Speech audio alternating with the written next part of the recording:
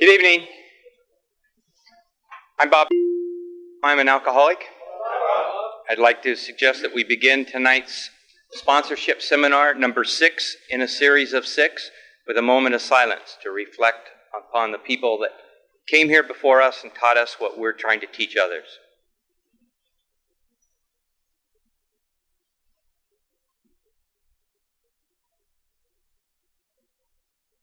And if you will, join me in the serenity prayer.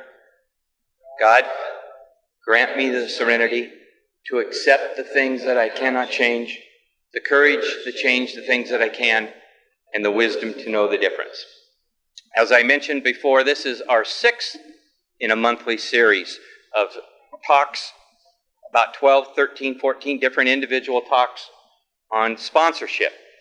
Next month, we're going to ask you to come back, and we're going to go one step per month and do the same kind of thing.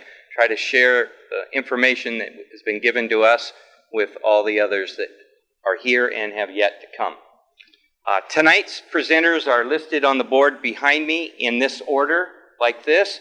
I'd ask that if you're going to be close to next, that you get close by so we can make it all work.